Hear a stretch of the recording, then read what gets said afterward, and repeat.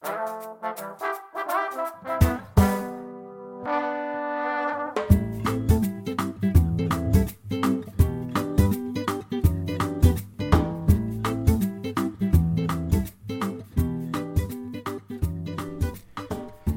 to the Cannabis Cultivation and Science Podcast. I'm your host, Tad Hussey of Kiss Organics.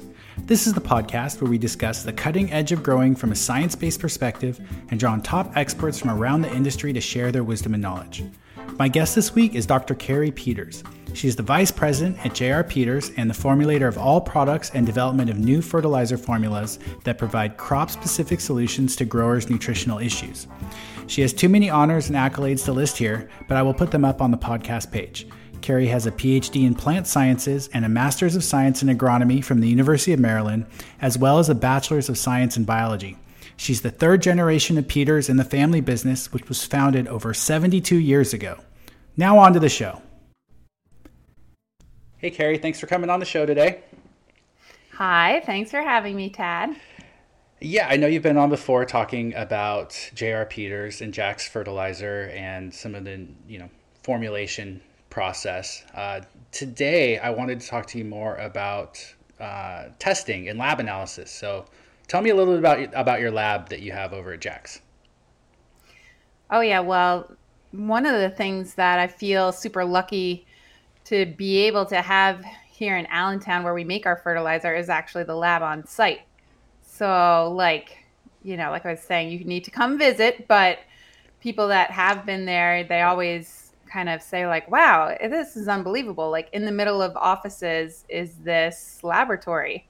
And it really is like the backbone of what we do to manufacture fertilizer, obviously, to make sure we are making what we think we are, but also to get like really data-driven information to growers out there, like any growers. Not just growers using Jack's, but like people that are interested to see how their plants are doing and how to improve and optimize their crop health and yield. So really depending on the crop that they're growing. But it's a pretty neat facility. It's like smack dab in the middle of the offices and manufacturing. And we just completed a renovation. So the company was formed in 1947. I know you knew that from before. But our facility was built in 78.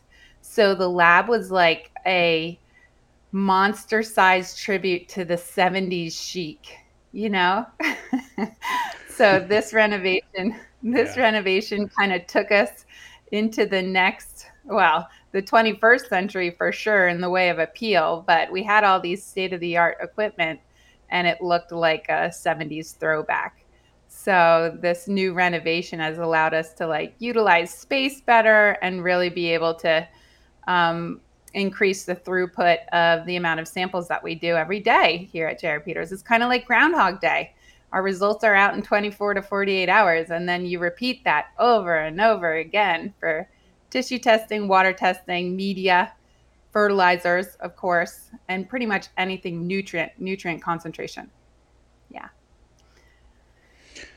So I want to dive into that much deeper. But before we do, something that you and I talked about in previous off-air conversations was the amount of testing that goes into your products. And because part of our conversation was about how, when you get a label made, you have a guaranteed analysis. And so if you're guaranteeing 5% nitrogen, you have to be above 5%.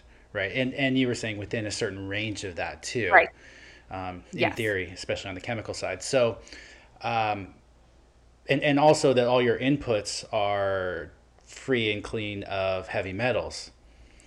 Yes. I'm guessing not all chemical nutrient companies have labs. What have you guys found over the years in terms of consistency, in order to maintain consistency? What does that look like? Yeah, I mean, that's a great question. And I always wonder to myself, do people know what kind of qualifications their nutrient companies or anything in life, anything we put into our bodies, what kind of testing goes on there? For our products, having the lab on site is awesome because people always ask, can you send me a certificate of analysis for your finished blends? And I'm like, can do, because that's what everybody thinks that they need, which is super true. You definitely do. But more important than that, we do a lot of QA/QC at the step before that. So because we house so many different raw materials and make so many different blends for ourselves and for others, we look at the raw materials as inputs. So as soon as they're brought into the facility, they go through a like suite of tests. One being as easy as, is it clear and soluble? I mean, that sounds silly, but like you do that 2 seconds later, if it's cloudy, you don't have to do anything else. You just like reject that lot. But so we look at each individual raw material before it gets housed with the rest of them, because we have some large scale containment facilities, and if it's going to hold, 15,000 pounds of something, and you put in 2,000 pounds of a lot that isn't wonderful or within spec, then you've just contaminated the rest of your material. So we take it to the step where we're doing these QA/QCs at the beginning stage. So then, when it's blended, we know 100% that it's going to come in spec in regards to heavy metal, calculation and additive value of all the different raw materials for the end formula certificate of analysis. But if we didn't have that on site, I don't know what you do. I guess you just like pray that the it is what it is. The paperwork says it should be this, and you can't always go by that. Yeah, I think that's a good point. So, I mean, it makes me wonder, as a grower who's using, mineral salts, what questions should I be asking my manufacturer to assure that what I'm getting is a quality product and consistent? Yeah, I mean, the certificate of analysis is the number one key. I mean, if that needs to come in clean so that your heavy metals are going to be within the AAFCO minimums, the American Association of Plant Food Control Officials. Gosh, that's what it is, AAFCO. It needs to be within their acceptable range. So, and it's listed in many different states. You can look up fertilizers and see. I hear people say things are heavy metal free. It's like almost impossible for that. You always see some sort of background noise by the time you get to a blended product. So that end product certificate of analysis is super important. The other questions that I would ask would be like, ask the technical support people, like, what type of grade material do you use?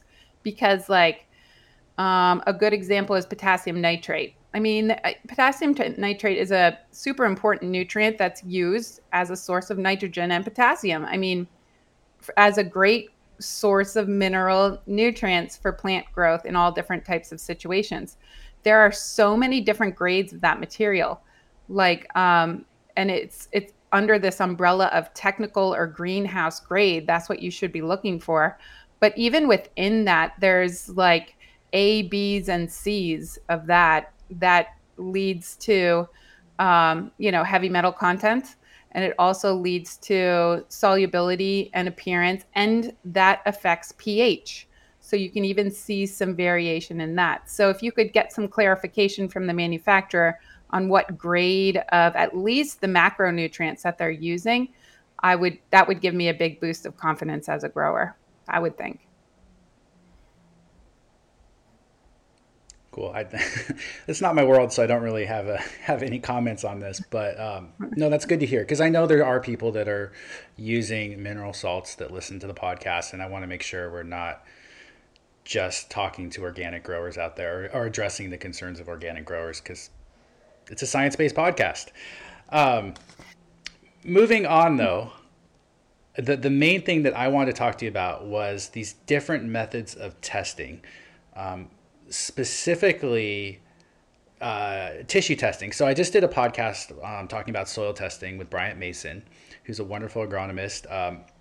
And so we dove into the Mehlich 3, the saturated paste test, and talked about what information on there and how that applies to soilless media.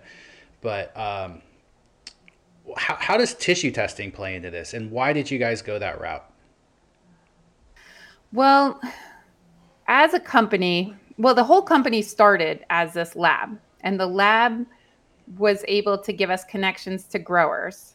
And when we saw the problems that growers had, that's how my grandfather was able to kind of figure out, oh my gosh, like I can help them grow by bringing back these blends of mineral nutrients. And this was back in the 1940s, right? So a long time ago when they didn't even blend things together and people were just like putting down whatever they want and had no regard for sustainability or anything really. It was just like whatever. Um, but so we kind of based our whole philosophy and company philosophy on this scientific approach and kind of having that connection to data that the plant can show us. So it all started in the beginning with soil testing back in the day, like true soils with Malic 3 and all of that.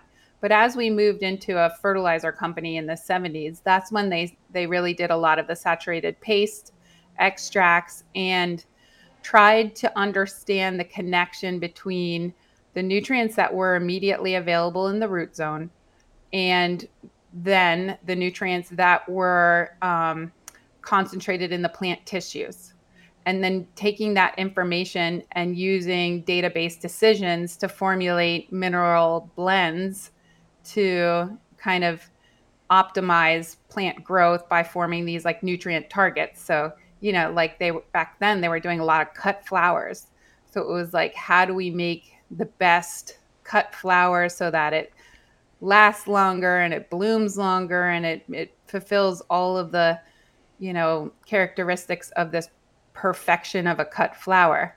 And, through the years, all the different crops that we've worked with from vegetative annuals to like just regular bedding plants to petunias to corn, soybean, cotton. I mean, you name it, we've tested it in the laboratory and kind of it gave us like this full picture of like what's going on in the plant, what's the root seeing and what gets translocated into the plant tissue. Is there always a correlation between the saturated paste, which is sort of like what is in the media and immediately available, and what is in the plant tissue? And is it the same across various crops? Is that correlation the same across different crops? Yeah, I mean, it's useful to have a database built where you can have long-term data. So because varieties change and like the varieties, like if you take a poinsettia, varieties from, the 1940s to something that you see today, technically it's still within the thing of poinsettia, but it is slightly different according to these new traits that they have been breeding for. Very much similar to the things we're seeing in cannabis. You're dealing with the idea of what the original species that you had back in the 30s, 40s, 50s to the things that are even coming out each year here as we venture into this awesome crop. You get to see some of the differences. So we've always been able to look at correlations between saturated paste because in the view of how we build nutrient targets, the saturated paste extracts gives you a really great like snapshot on what's immediately available to the root zone. It's like the nutrients and all of the great stuff that's in the small and large pore spaces of the root zone, and that's what's immediately available to the roots. So just saying that's what should be able to be immediately taken up and translocated in the young, healthy root tissue, root tips, root hairs, immediately into the plant, up the xylem, and should be, for a nice, healthy, functioning plant, translocated into the shoots, the leaves, the growing tissues of the plant that way. So, yeah, we've always seen a correlation between using that information and concentration in leaf tissue for plant health. And I just want to add that watering, environment, transpiration, all of these things are going to affect how well those nutrients are taken up. But Yeah. That makes a lot of sense. I asked that question because I have heard a couple of people say that tissue testing doesn't correlate well with soil testing, and I don't believe that to be the case. And it sounds like what you're saying is there's actually a Right. fairly strong correlation there that we can. One of the things too, though, is maybe people say that because you do have to take into consideration the timing. So what you're seeing immediately in the soil is in the root zone, of the saturated paste isn't going to be exactly what's in the tissue right now. There is like a time delay. So I know people like understand that and they're like, oh, wait a second. So normally we do a tissue test is what was in the media like 5 to 7 days ago, depending on the crop too. It depends on the crop and the stage and all of that kind of stuff. But there is some sort of time delay that you have to consider. Okay, can you give me a quick, like 30-second, 1 minute explanation of what the actual mechanical process is associated with tissue testing? Like what you're actually Yeah. doing when you receive a sample? Yep. So we do like total concentration based on leaf tissue. So people send us, they send us several different versions of things like healthy tissue that they're just trying to figure out what's going on, and then problematic stuff like burnt deficiencies, you name it, just like not healthy that they're like, holy cow, what should I do? Um, they usually send that in as like fresh tissue, so it's wet in a paper bag or wrapped in towels or something like that, like paper towels, and then we dry it overnight. That is dried at 80 degrees Celsius, kind of like a dehydrator type thing. You know what I mean? Just to get it nice and crunchy and really get it down, all the water out. And then we grind that tissue into like, it's not a true powder, but it's like a pretty small kind of grind that's like 40 mesh, goes through a 40 mesh screen. And then we weigh out a certain amount and then it gets ashed overnight. So that ashing process really just removes the carbon from the sample. So that's, the purpose of that. And it gets ashed for, I think it's like 4 hours at like 450 degrees Celsius, something super high. It's done overnight. So this is why tissue testing takes 48 hours, because there is like the first drying and then the overnight drying.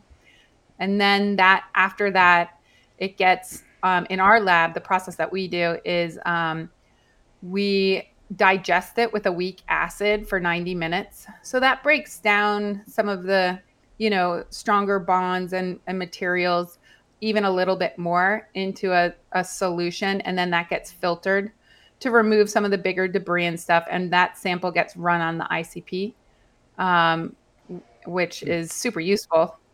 We have an Agilent ICP at our lab here at JAX. And that basically gives you within 80 seconds a total nutrient concentration. So it doesn't give you nitrogen, but it gives you phosphorus, potassium, calcium, magnesium, sulfur, and all the micros, and also silica, aluminum, and sodium. So, and that's how it's done. Very cool. And so I'm seeing more people talking about SAP testing. Mm-hmm. Can we talk about the differences between tissue testing and SAP testing, and why you have a preference towards tissue testing? Am I using the right term there? Do we want to call it tissue testing? That's what I've always heard. Yeah, I don't know. That's what we call it. Yeah, tissue Okay. testing. Okay. If you aren't a plant person, then people get confused. But if you are, they know what you're talking about. Like Okay, tissue testing. perfect.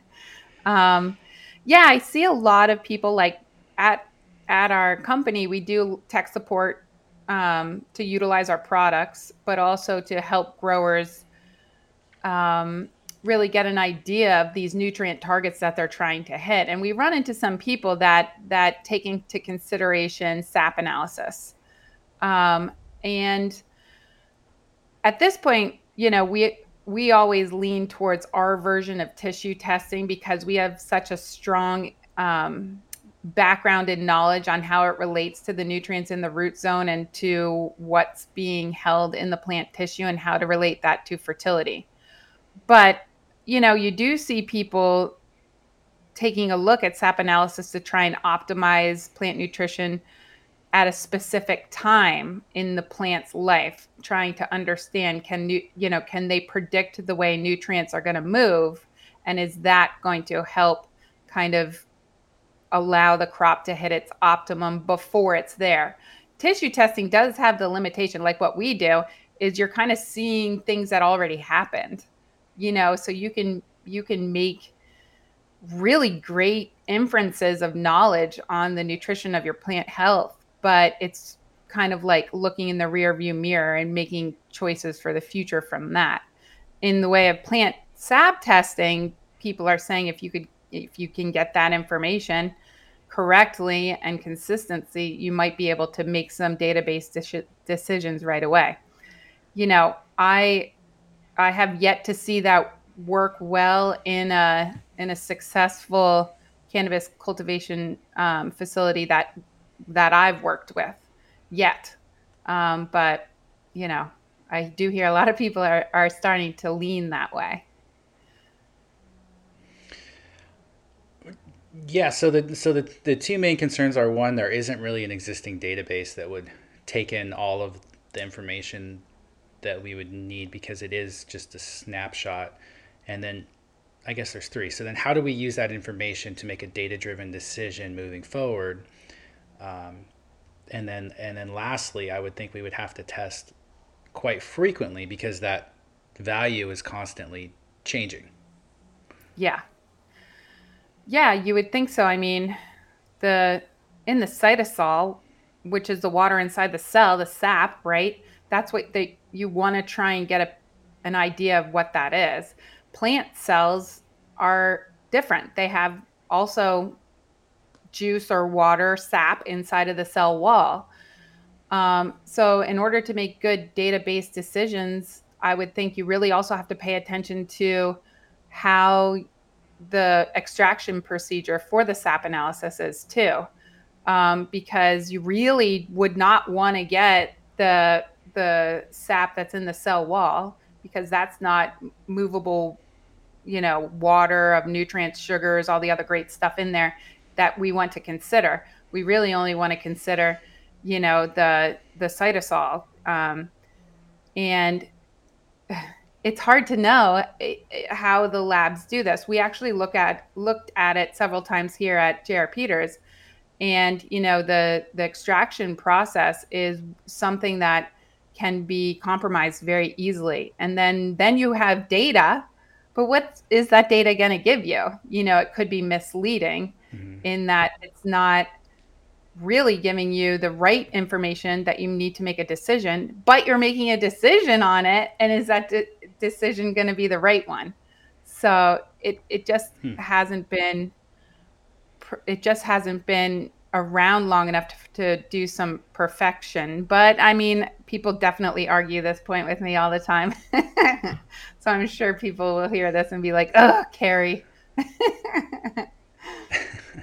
So when you say cytosol, is that essentially the cytoplasm? Is that the same Yeah. thing, or is it something Yep. different? Yep. I'm trying to go back It's to my exactly botany the same days. thing. Yep.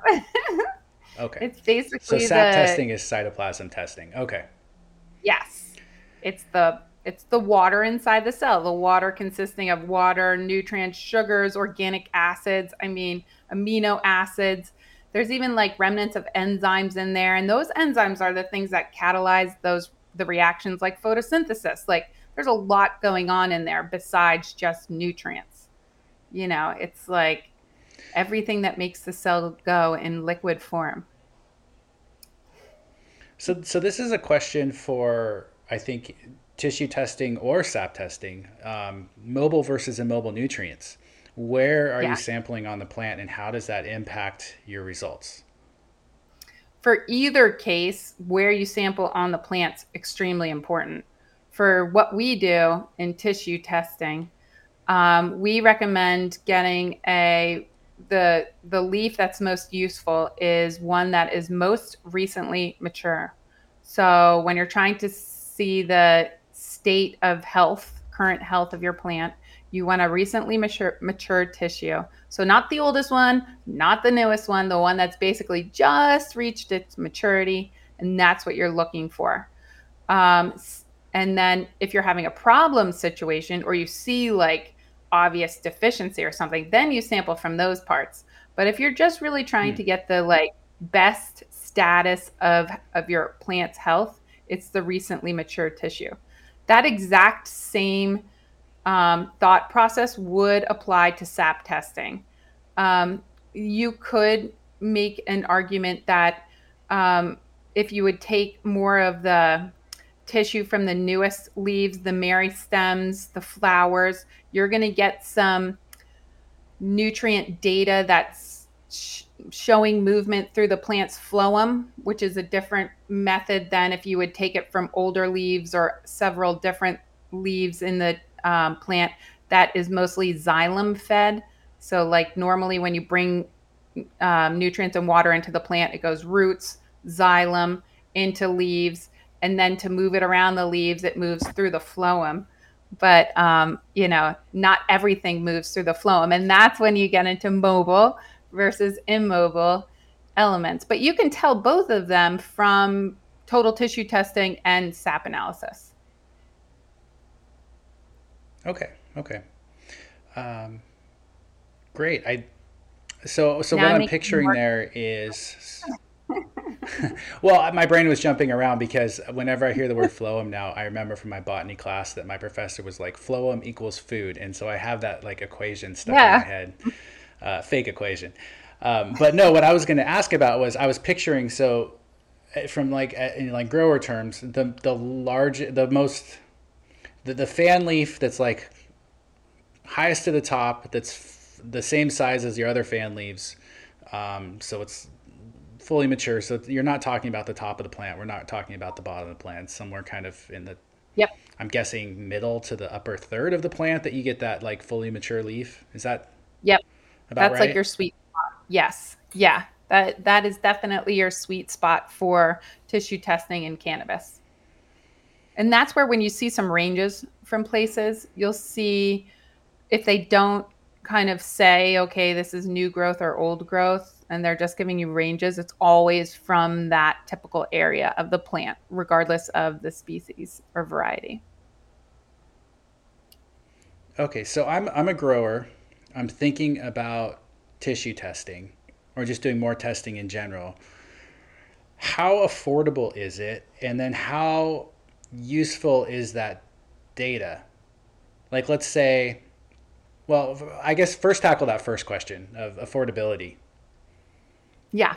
At what point does it make sense? So we are a full production horticulture lab. We get between, December and January are one of our slowest because the end of December, I think people are just enjoying life with the holidays and then back at it in January. At that time, we're getting like 100 samples a day, but in the thick of it all, like depending on seasons, but getting into like spring, typical spring, we'll get up to 250 a day. For us, the sample is $46 for each sample for tissue testing.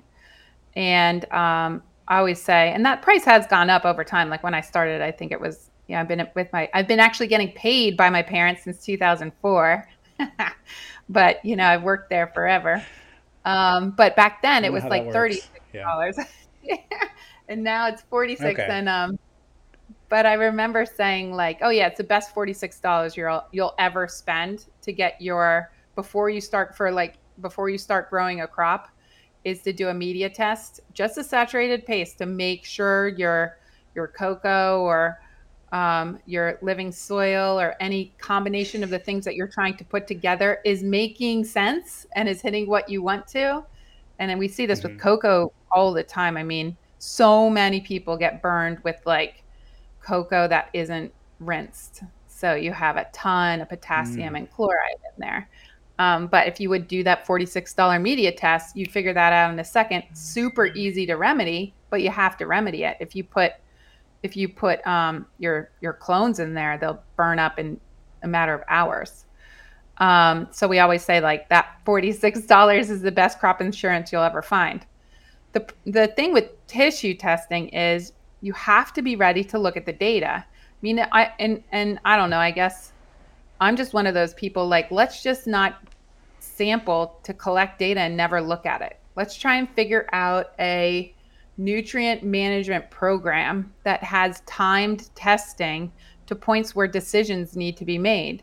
So, for cannabis, obviously they're knowing what you're starting with, boom, that's super important. But then taking some samples at each stage of growth before you're making any adjustments or changing your watering practices or your environmental conditions or your light levels, take some smart data points there so you can see what you're starting, see where the plant is before you made that change, and then 2 weeks after that change. So really, at the end of the day, for people that we are really helping establish their own nutrient target, it might be 10 samples over the crop cycle, at the most.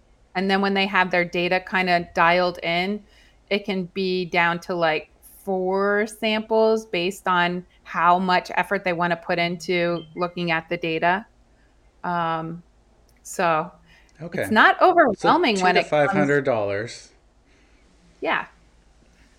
All right, that at least gives people an idea of the cost. And then, so let's say I get a test result back on my tissue testing, and we discover that it is low in, pick your nutrient,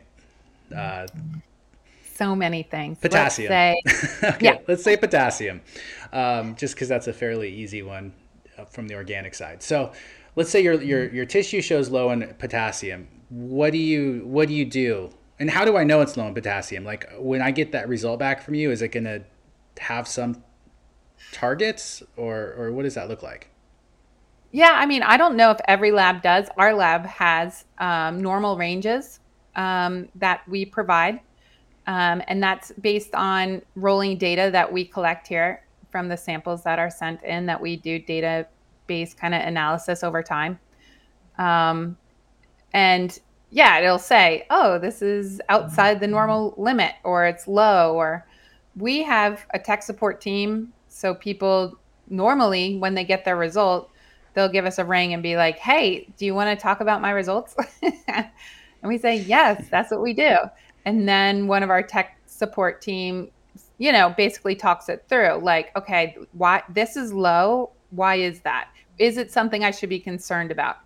We spend a lot of time, which I'm sure you do, Tad, too, because this is what it's all about, is looking at ratios. Like, is this balanced? If I make a change in a potassium source to increase potassium, is that going to throw something off that I don't want it to? So it's a conversation. Just getting the results and looking at them and going, oh, yeah, I'm not sure. What does that mean? Then you just totally wasted your time and money. Pretty much. You have to be able to look at it and say, all right, because of this, I choose to do this. We see it a lot with people that have problems too. It's like and this is more like, we'll take I don't know, a petunia grower. You're growing like 1 billion flats of petunias, right? And they're coming back yellow. So the grower will send all our things, and then I get the tests back, and we say, okay, let's help. And maybe it's, the pH is too high, so it's iron deficient, and that's why they're pale in the new growth. So I'll talk to the grower and go, okay, well, this is what we see. And then they'll go, oh man, well, I already leached, and I already did this, and I already did that. So again, you missed the opportunity to make a database decision, and you already did things to switch the scenario. So it's hard. It's, especially with a high value crop of cannabis, it's like the last thing you want to do is be like, see something starting and then have to wait. So choosing a lab that can get you the results quick is very important for your sanity and your non-gray hairs, but also being able to utilize the data and go, oh my gosh, okay, so I would have never expected this result. How do I fix it? And having someone to talk it through with you and make some recommendations is really the key.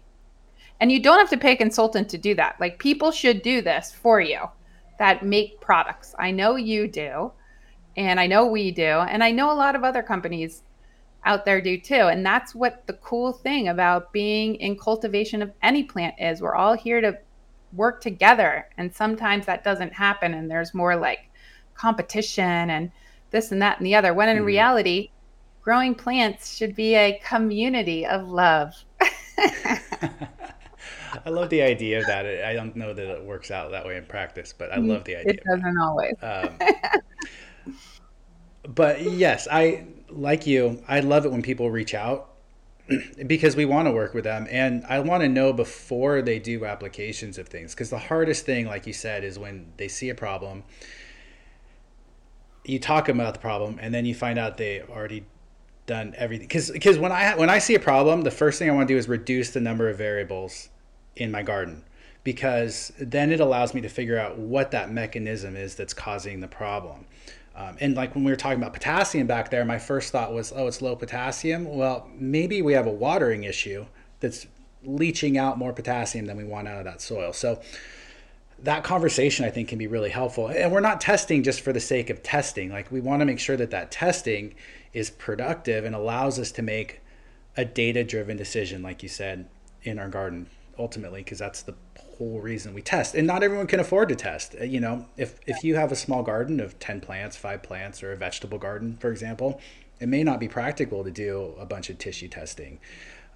No. So there's other tools, visual tools, that we'll use in that case. Yeah. Or maybe, you know, you have a pH meter, a good pH meter, or a way to test your EC. So there's other forms of testing that don't involve lab analysis. That's not going to give you the same precision of information, but at least they're all tools that we can use, I guess, as a gardener.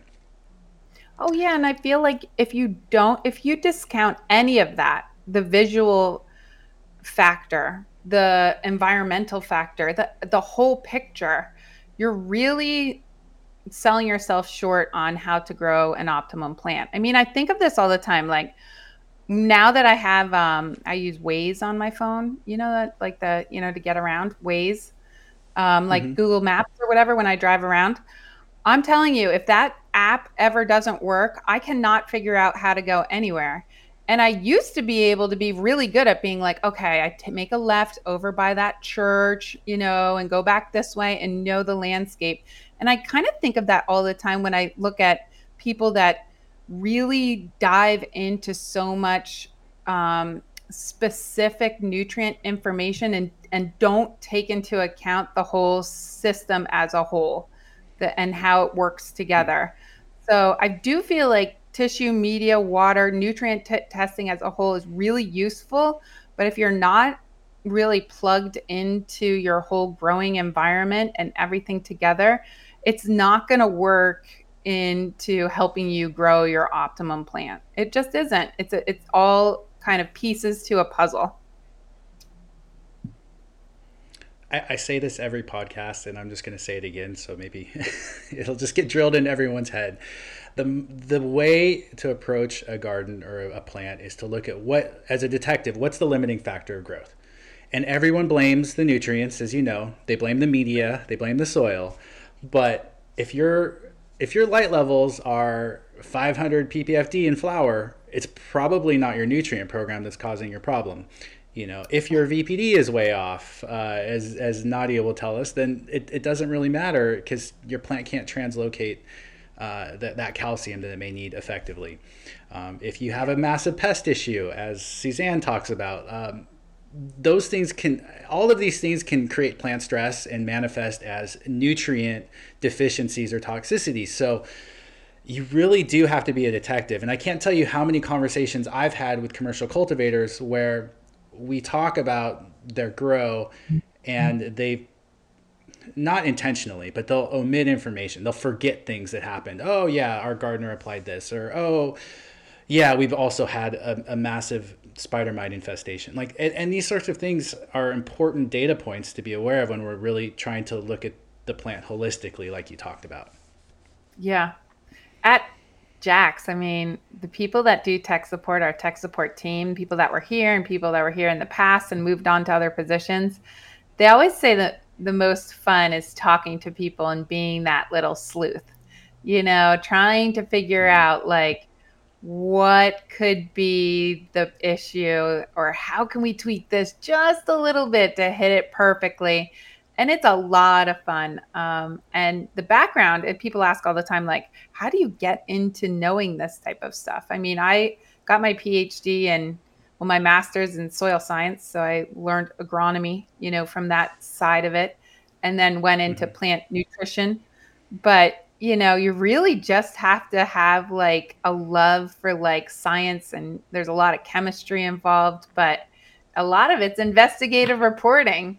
So we need more of these inquisitive minds to join tech support for people, because it's fun, and there's a huge need for knowledgeable individuals that aren't out there to like make a buck for themselves and just help, and that's what we're about here at Jax, even though we do make a lot of fertilizer. Yeah, and I think that's why you can't really diagnose a problem from a photo. Yeah. It's a deeper conversation. Obviously, it's better if it's accompanied by some test results. But we need that holistic picture to really make a determination what's going on with that plant. These people that and I do this on my Instagram. I'll post photos. I hope people. I say this a lot. Oh, I love don't it. use this as a diagnostic tool, but more just a way to get your brain thinking about like what could be a possible source of this, rather than what the definitive answer is, I guess. So, yeah, I enjoy it. I think it's fun. It all started with one with windburn that Nadia explained related to transpiration and calcium movement, which I thought was a really fascinating plant physiology answer. So yeah, that's been a fun thing, but it's not really a diagnostic tool. So that's where testing comes in. And for our company, because tissue testing traditionally hasn't been available to the cannabis community, we've done a lot of our recommendations based off of the saturated paste and the Mehlich 3. And we've had good success with that. I love the idea, though, of adding in tissue testing where people can do that. And I think there's a lot that I'm excited to learn around that side of things, too. Yeah, and it's really useful that universities have been able to, do what they are able to do now in their research settings, which isn't always like 100% applicable to like actual like each grower is different, but still being able to publish these studies that have been, repeated and validated, it's going to be really, really good for the community to be able to get true verified data. So every single year you see all these researchers coming out with fabulous things, and I'm just blown away with the science behind it. So it's getting like I said, it's just getting better and better. Yeah. So when we talk about tissue testing, how much, you said you're giving a range. How much variability based on genetics within cannabis do you see on these tissue tests? Because I think that's another thing that we should probably talk about a little bit. Yeah, that information for us is hard because we don't always have, like when we talk about customers sending in samples to us, we don't have the information specific to that unless we're setting up research trials that we're collecting that information. You know what I mean? So if a grower just wants to get data for themselves, they're going to be calling their sample names whatever it is, and we won't have any idea what it is or what genetics or much besides, lumping it into this general thing of cannabis. So, yeah, it's hard. It's hard to make comments on the variability because we really can only do what we do with the samples that we get here at J.R. Peters. So as a grower, I'm just thinking out loud here, we probably want to dial in some of our cultivars over time, like as we take these data points and say this is the reason we test with healthy plants, is so if we have like a target, then we can say this plant is just vigorous, it's healthy, it yielded really well, we'll call this my target for this particular cultivar, and then we try and replicate that essentially, or get close to that target. Is that the best way to approach it? Yeah, that's what we do with growers. So they'll, they have their phenotypes that they're trying to figure out, and they have their like varieties that are just like their number ones. So we'll dial in that to, try and establish nutrient targets to hit. And the variability when we do something like that still can be a lot. Like, I mean, I was just working with a grower. I can't even remember, like, I don't even know if I should say that what it is. But anywho, the calcium concentration over time was so variable. And I've seen this quite a bit in cannabis, that there's been many situations of like almost like hyperaccumulation of calcium in the leaf tissue, which is just like unbelievable because you don't expect that. But even within like targeted and many crop cycles of repetition, we still see variability for these secondary nutrients. Most N, P, and K are pretty consistent from what I've seen. Micronutrients, they're less variable, but they still can vary slightly. But it's in the secondary nutrients, calcium, magnesium, and sulfur, that we see the most like swings within these data points. And again, it's just watching it over time, because these are healthy plants that are hitting their yields and hitting every single thing they want to do. And the grower's just trying to figure out how to repeat that again, Okay. So you see variability in healthy tissue too. Yep. Oh yeah. Okay, interesting. So that makes me think tissue. with just like, sorry, one little aside to that. That makes me think like when I work with growers that are like, I would like to hit magnesium in solution at 23.75 parts per million. I'm like, well, you really don't have to do that. Let's do between 20 and 25 and you're good, because, yeah. Sorry, I didn't mean to cut you off. No, that's good. That's good. I had one last tissue testing question before moving on to another topic here. And that was getting back to that hypothetical of that tissue test that showed low potassium. How do we approach that in a organic versus a hybrid versus a mineral salt program? Because that I assume they would be different, because in my head, I'm thinking, okay, as an organic grower, I know there's more potassium potentially coming down the line from my Mehlich test. Whereas if I'm growing in cocoa with mineral salts, I would think, or in hydro, I'm like, okay, I'm out of potassium. Yeah. I need to just apply potassium. But what do you do as an analyst on something like that? Normally, and you have to remember, normally I'm doing mostly mineral and hydroponic situations, like regular cocoa to, yeah. But we always look at the total environment. So if we see a tissue is low in potassium, then we would immediately look at, and it's not like, it's like low over time and you're like, we can't figure out why this is happening. We would look at the root zone, make sure that there's no like environmental situation that's holding potassium kind of hostage or back, or, bound with something else. So make sure the pH is right. Make sure that they are hitting the moisture content so that they're able to provide a nice soil solution to the roots.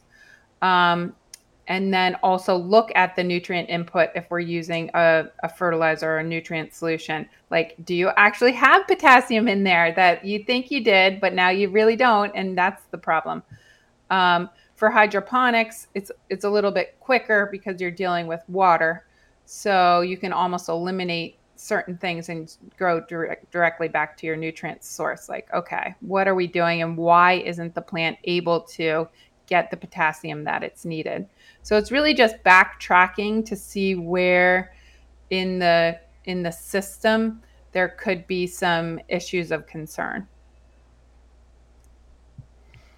Okay, and correct me if I'm wrong in this, but as an organic grower, I just want to be aware of what my inputs into my media were at the beginning, because if I added, not that I use this product much, but granulated K-Mag, sulfate of potash magnesia, and it was in granule form, so it wasn't immediately available. I'm not seeing it in a tissue test yet, but I will know that it's probably being broken down by microorganisms, by water, and that it's going to be coming down the line, I might want to be a little more conservative with adding something like a soluble potassium sulfate that's going to be 50% potassium. And I don't want to overdo it, I guess, would be my concern there. That's exactly right. You have such the potential in every situation to react and overreact that can almost cause more harm than good. Like in the case that you're saying with the granular SOP, sulfate of potash, sometimes I've seen all that is a factor of like surface area, like the particle size was slightly bigger than they were used to before. So like you're saying, it's coming, it's just taking longer. It's there, but it's just not following the same release pattern that maybe the last time you had more surface area and it was like quicker.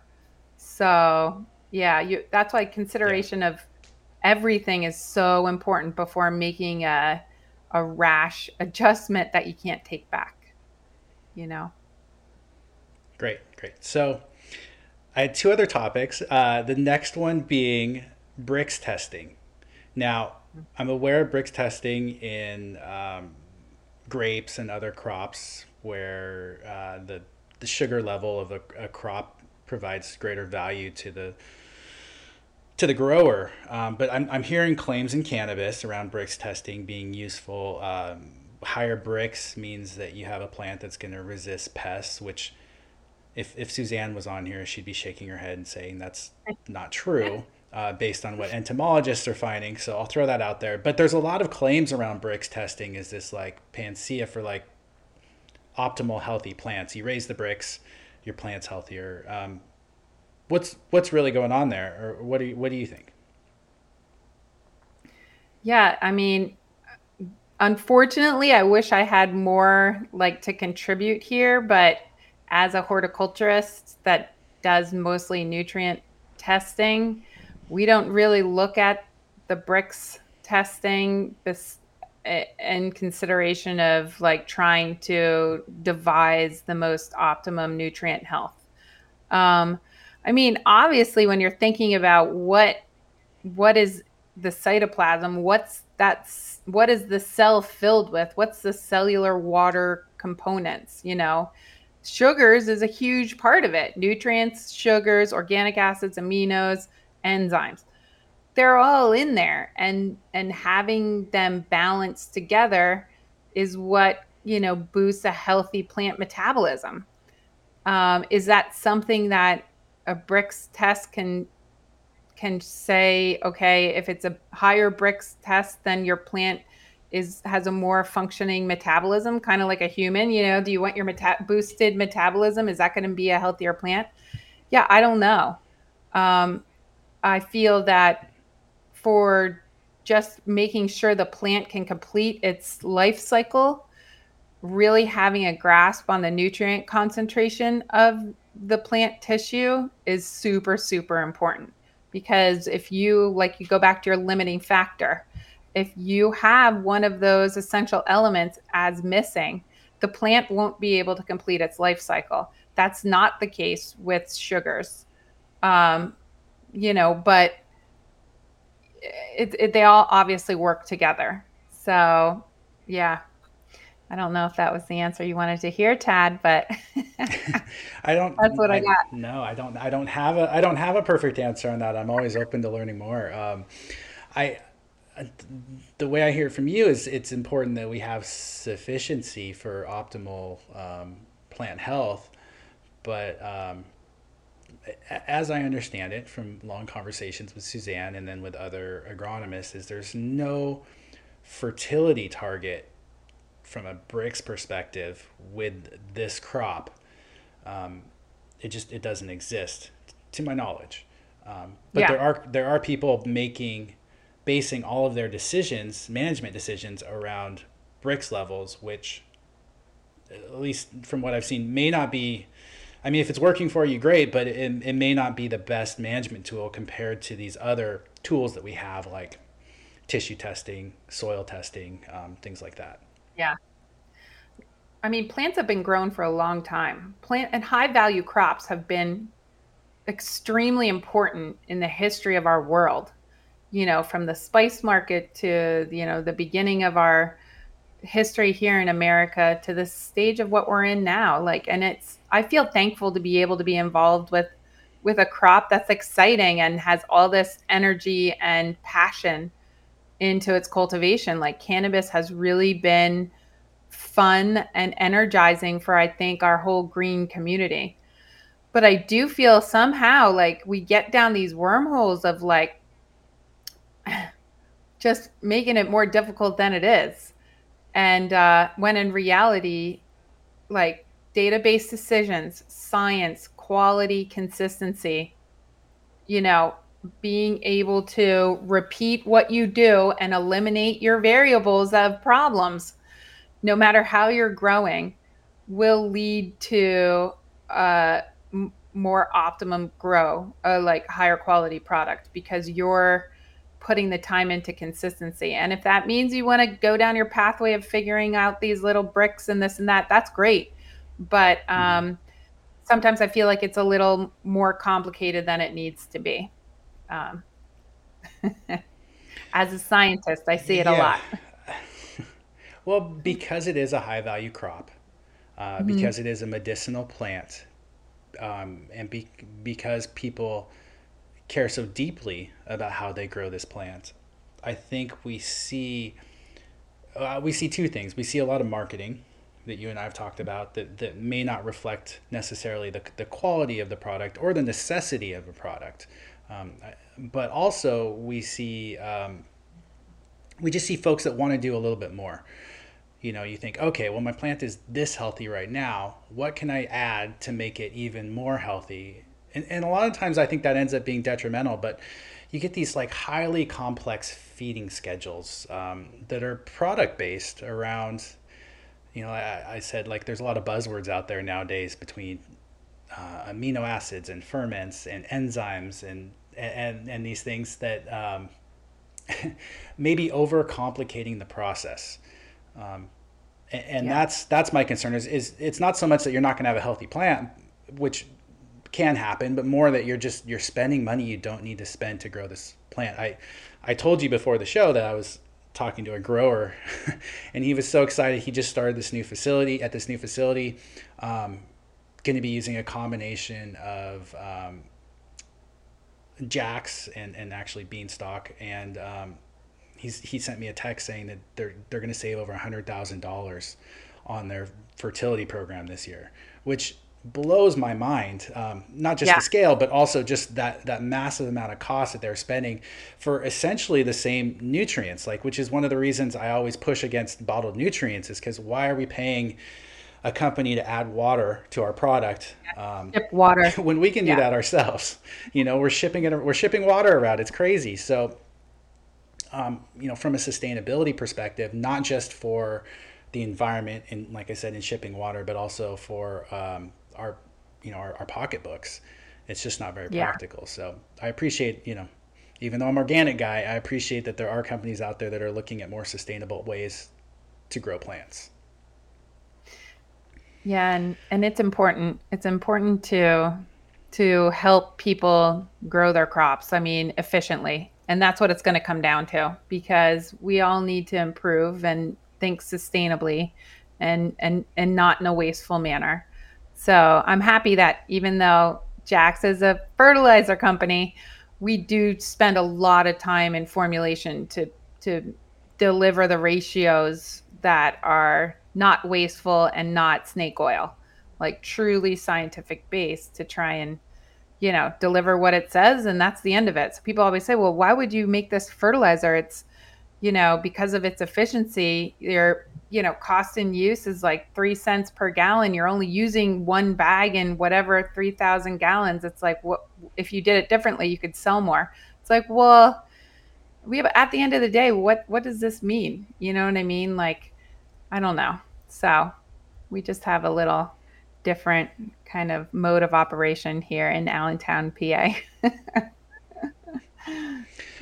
Yeah. So last topic, and we're already kind of going long, as I knew we probably would. But I just wanted to touch on heavy metals. So, Yeah. do you have time for that real quick? Yep. Yep. Of course.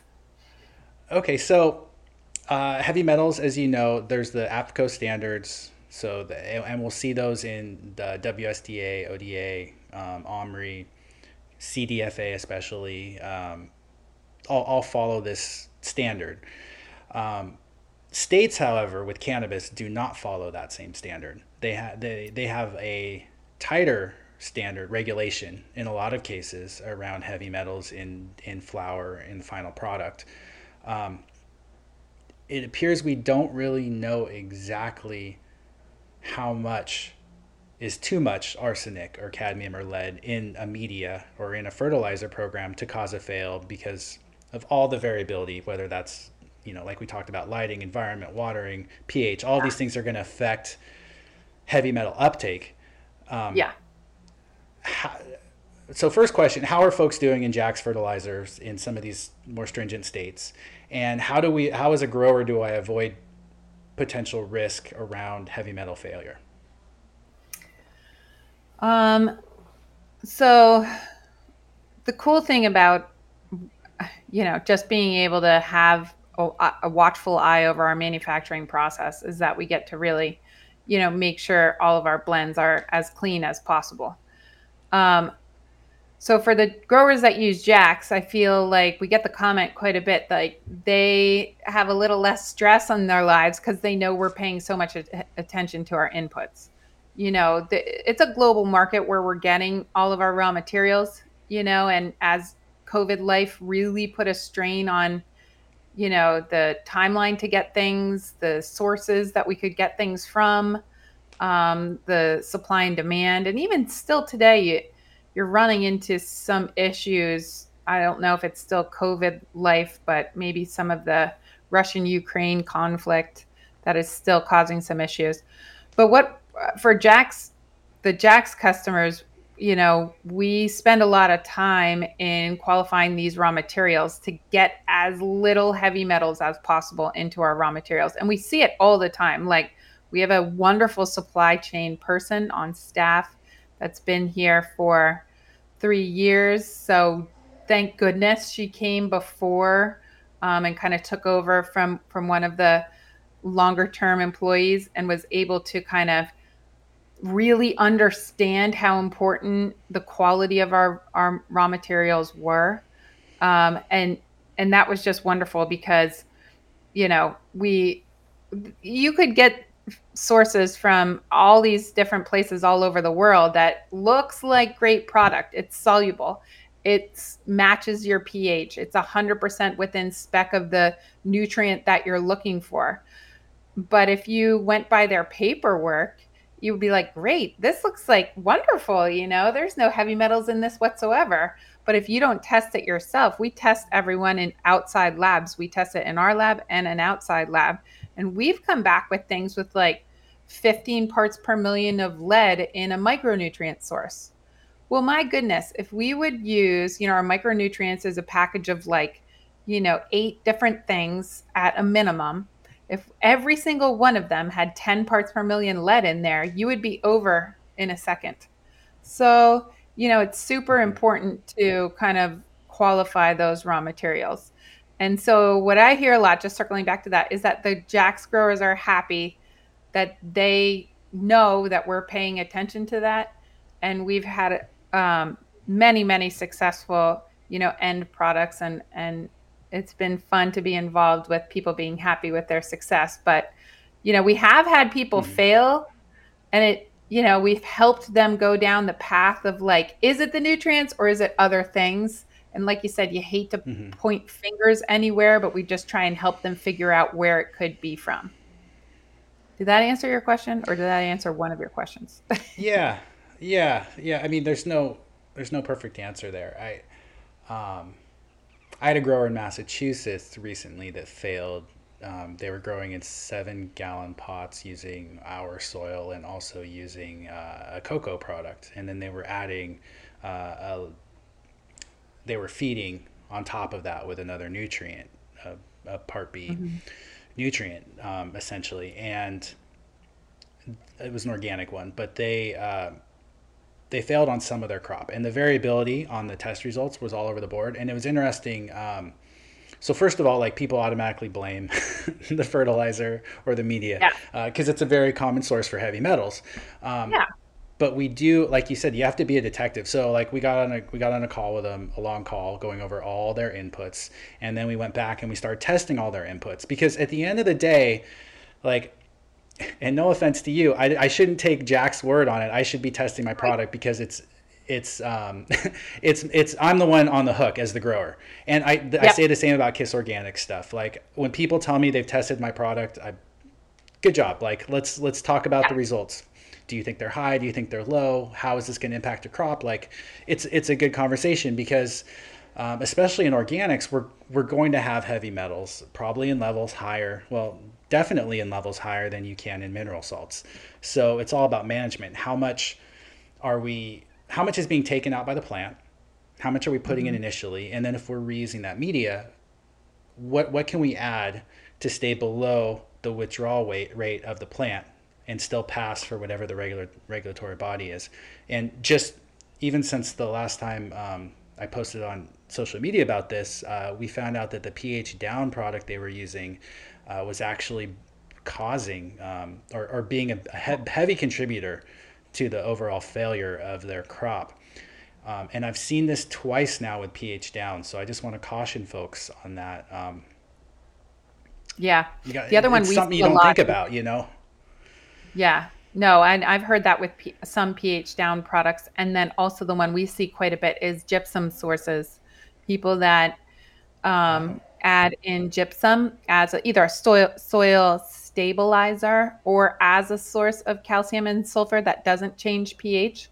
Some sources of hmm, gypsum are, it's a function of the, oh my gosh, I'm blanking out, the home building um, industry. Like, what is that? Oh, drywall. Drywall. Drywall is made of yeah. gypsum.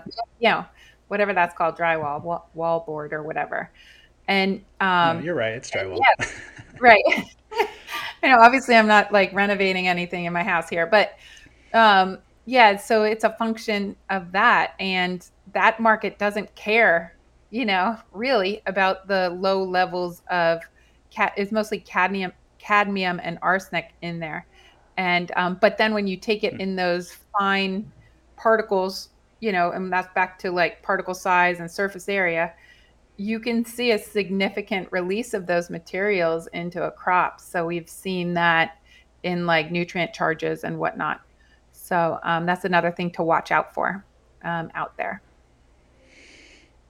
Yeah, all of these mined products, anything coming out of the ocean, is going to have some heavy metal load, and so it's just all about managing it really and Yeah. keeping it lower. And keep in mind too, like if I register my product properly as a fertilizer with the WSDA with CDFA, and then you can go online and look at those levels.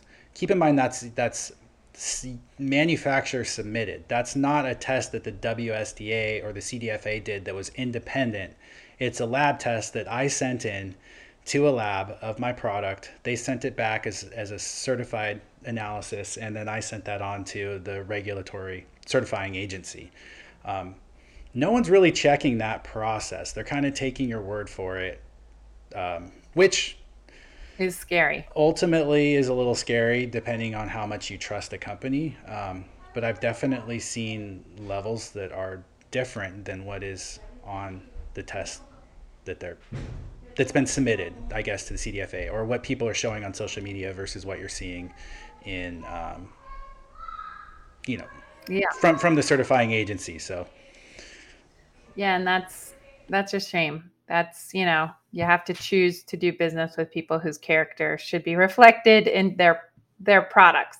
So, yeah, it's the same at fertilizers. We do a lot of offsite testing, and we send it into different all the states. We have to register our fertilizers in all the different states, same type of thing, and then they post the results. We do it at an off-site lab and then just send mhm. that in. So I don't know how we would mess with that, but I guess you could if you really wanted to, you know? Yeah, it's just something for people to be aware of, that a lot of this stuff is self-reported. The ODA, Oregon Department of Agriculture, does do some independent testing that they publish, which is wonderful. The WSDA has done a little bit of it too, but they're testing like 1% of the market maybe. So we're not really seeing everything that's out there. But yeah, no, I really appreciate you talking a little bit with me about heavy metals and soil testing and tissue testing. Was there anything else you wanted to add? Anything that you're really excited about upcoming in the next year? I don't know. I love having conversations with you, Tad. As you know that, I feel that sharing information and, talking from different perspectives really helps everyone kind of broaden their knowledge and growing any type of crop, and contributing to horticulture as a whole. No, from Jax, I mean, we're on it. We're constantly looking at ways to deliver the most efficient science-based mineral fertilizers out there. I always say, like, I can't wait in life till I get to go down the path of like a more organic thinking. I always like, I have a garden in my house. Like, I do things a certain way here too. But being the chief scientist for my family's company, it's kind of like, blinders on moving forward in this direction.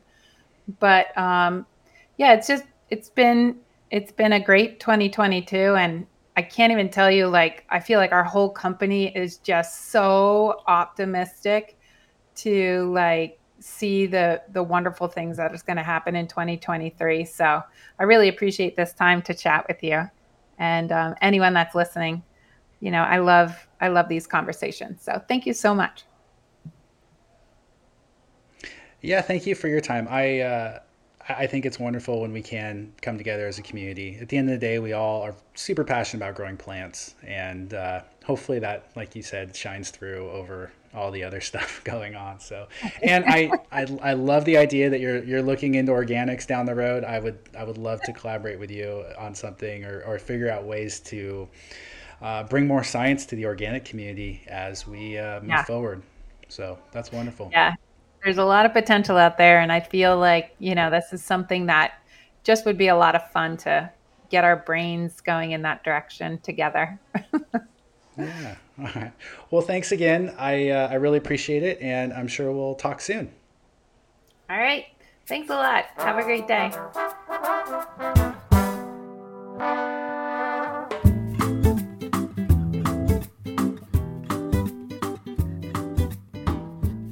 That was Dr. Carrie Peters with J.R. Peters and Jax Fertilizer, and you were listening to the Cannabis Cultivation and Science Podcast. Don't forget to check out the podcast page at www.kisorganics.com. Just click on the Learn tab, then Podcast. And if you want to support us or the podcast, we do have a Patreon with bonus content and also offer a variety of soil amendments, soils, lighting fixtures, and other growing products on our website. We carefully research all the products we offer and manufacture to make sure they are science-based and meet our standard of quality. Thanks for listening.